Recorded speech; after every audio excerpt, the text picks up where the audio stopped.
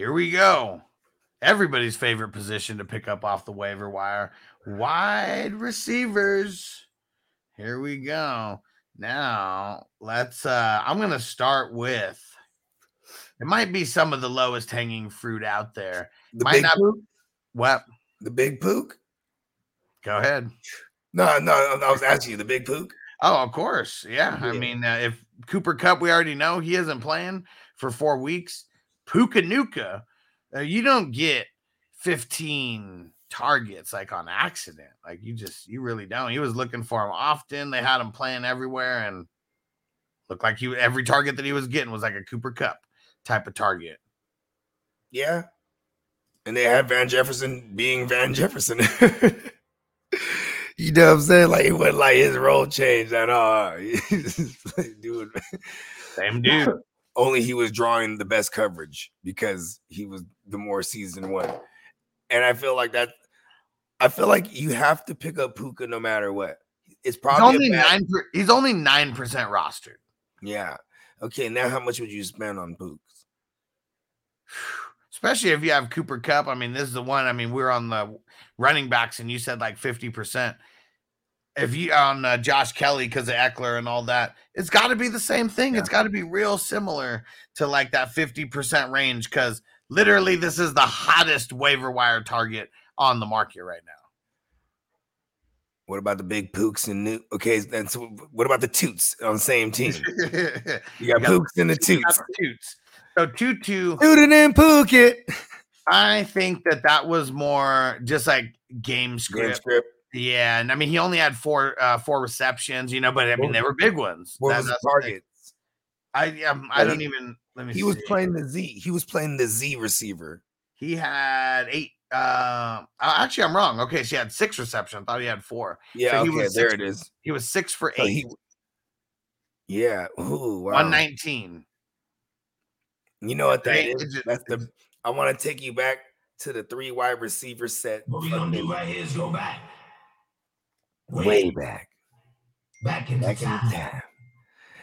You got to go back to the 2017, 2018 Sean McVay's where he is routinely, religiously running these 3 wide sets. You know what I mean?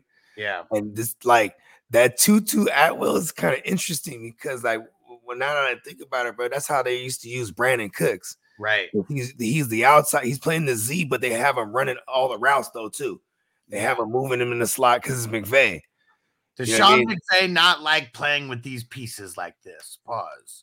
I mean, yeah. And what he always had an edge on is when his edge was always like when people he does what they don't expect. You know what I mean? Because everyone's on to him. He keeps having to switch his shit up.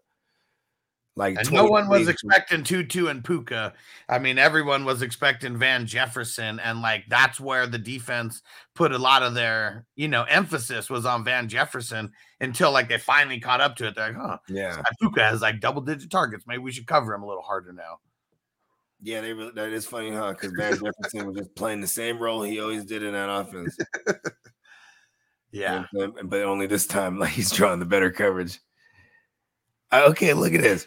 I would like even for both of them. Like, okay, if I had $200 in Fab, I would spend $100 on each of them motherfuckers, and just go all the way, all in. Yeah, just get to just see because here's the likelihood of them continuing to. Oh, I don't want to jinx it. Like, okay, I don't like they could upset us, right? Because they're playing my Niners next week or this week, right? Yeah. But like, if they get out of contention at one point or another, how about that, right? Yeah. Yeah, like it's gonna be those guys, the Pukas and the Pook and the Tootin' and Pooket.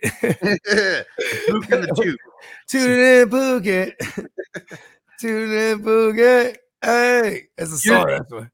Here's who I will put right behind those guys. Emil shouted out Allen Robinson. Yeah, Deontay Johnson's missing multiple weeks, they said, and they said you might as well just consider him unavailable for this next week. Robinson got 8 targets out there, 5 receptions, 64 yards.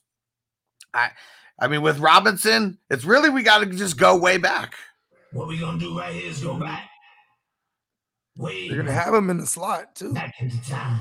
He's gonna assume the Deontay Johnson role because if you remember in the offseason, we showed y'all a blurb where it said Allen Robinson says Kenny Pickett is going to surprise people. You remember this?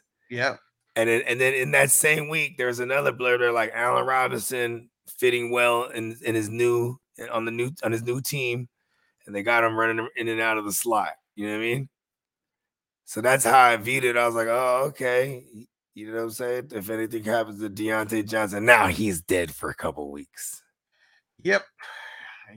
We want him there later in the season, but yeah, and now we're getting A-Rob the Mob, a blast from the past. I like that though. He has trusty hands. Yeah, he's not a Deontay Dropson, but also like he doesn't have no speed or no, like he's just he's better in the slot these days too. Yeah, high percentage shit. Yeah. How about Josh Reynolds, Goff's homie over there? He's only 1% rostered, so he's just available everywhere. If you need some kind of flex, or you had Deontay Johnson or Tyler Lockett, who I mean, we don't know if he's going to miss yet because of the concussion. I'll put 20%. I'll put like 25%, 20%. Like, what do you think? Like, even when Jameson comes back, Reynolds probably still going to be getting more targets than Jameson in a game. It's a real thing when you're suspended because you can't even rehab. You can't utilize the team's medical or anything. You can't do anything with that from the organization. And remember, he came out. He had a hamstring.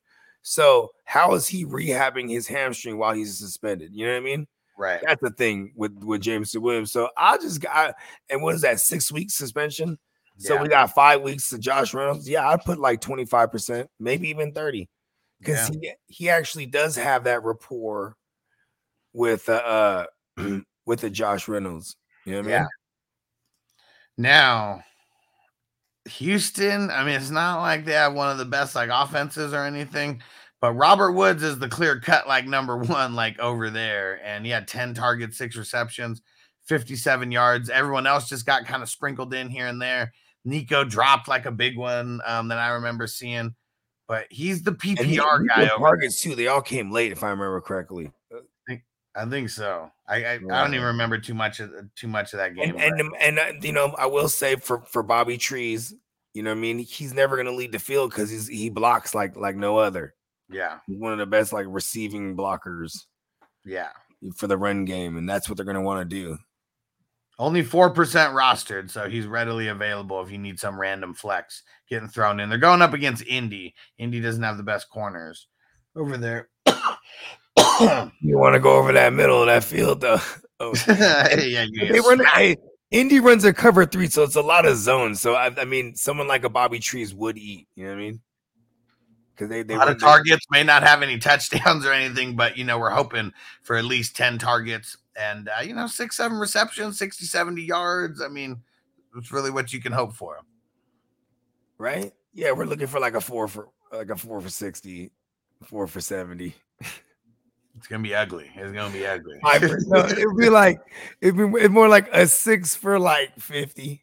No, that's what he was. I mean, 6 for 54. Okay, there it is. Come on, gain a buck. Come on. All right, here's one. Man, not such a household name, but Curtis Samuel, 5 targets, 5 receptions, 54 yards. We got Scary Terry going to be going up against Patrick Surtain over there. So, I mean, he just might be one of those sneaky plays, 5-6 targets, 5-6 receptions, maybe even a goal line, carry your target for a touchdown. We've seen Rivera. He likes Curtis Samuel. He really does. I know. It's just only in the beginning of the year, though, right? That's why this is the time, right? Get him. He gets a touchdown. Flip him. You know what I'll do with Curtis Samuel? I'll put it in a 0 bid, bro. If I get him, I get him. Yeah. Oh man, what the hell? And Yuck said I just tried to get Curtis off the homie. I mean, that's it. It's someone that not everyone's really going to be like super excited about. That's for sure. I mean, they will run a ton of 3 wides. You know what I mean? Yeah. And then you have your track stars on the outside, and then here's this fucking little fucker just stealing it all. because that pressure's coming through, bro. It's hard. It's hard for players to develop down the field when that pressure's coming through, bro. How many times they get to my guy, the Wolfman? A lot. What? Yeah, like 6? Yeah, like 6. Yeah, I was gonna say he had the week 1 record until Danny Dumbass was like, "Fucking hold my beer, bro. I'm about to take 9 to the ass," and 2 of them ain't gonna count, but it's still gonna be 7 on paper.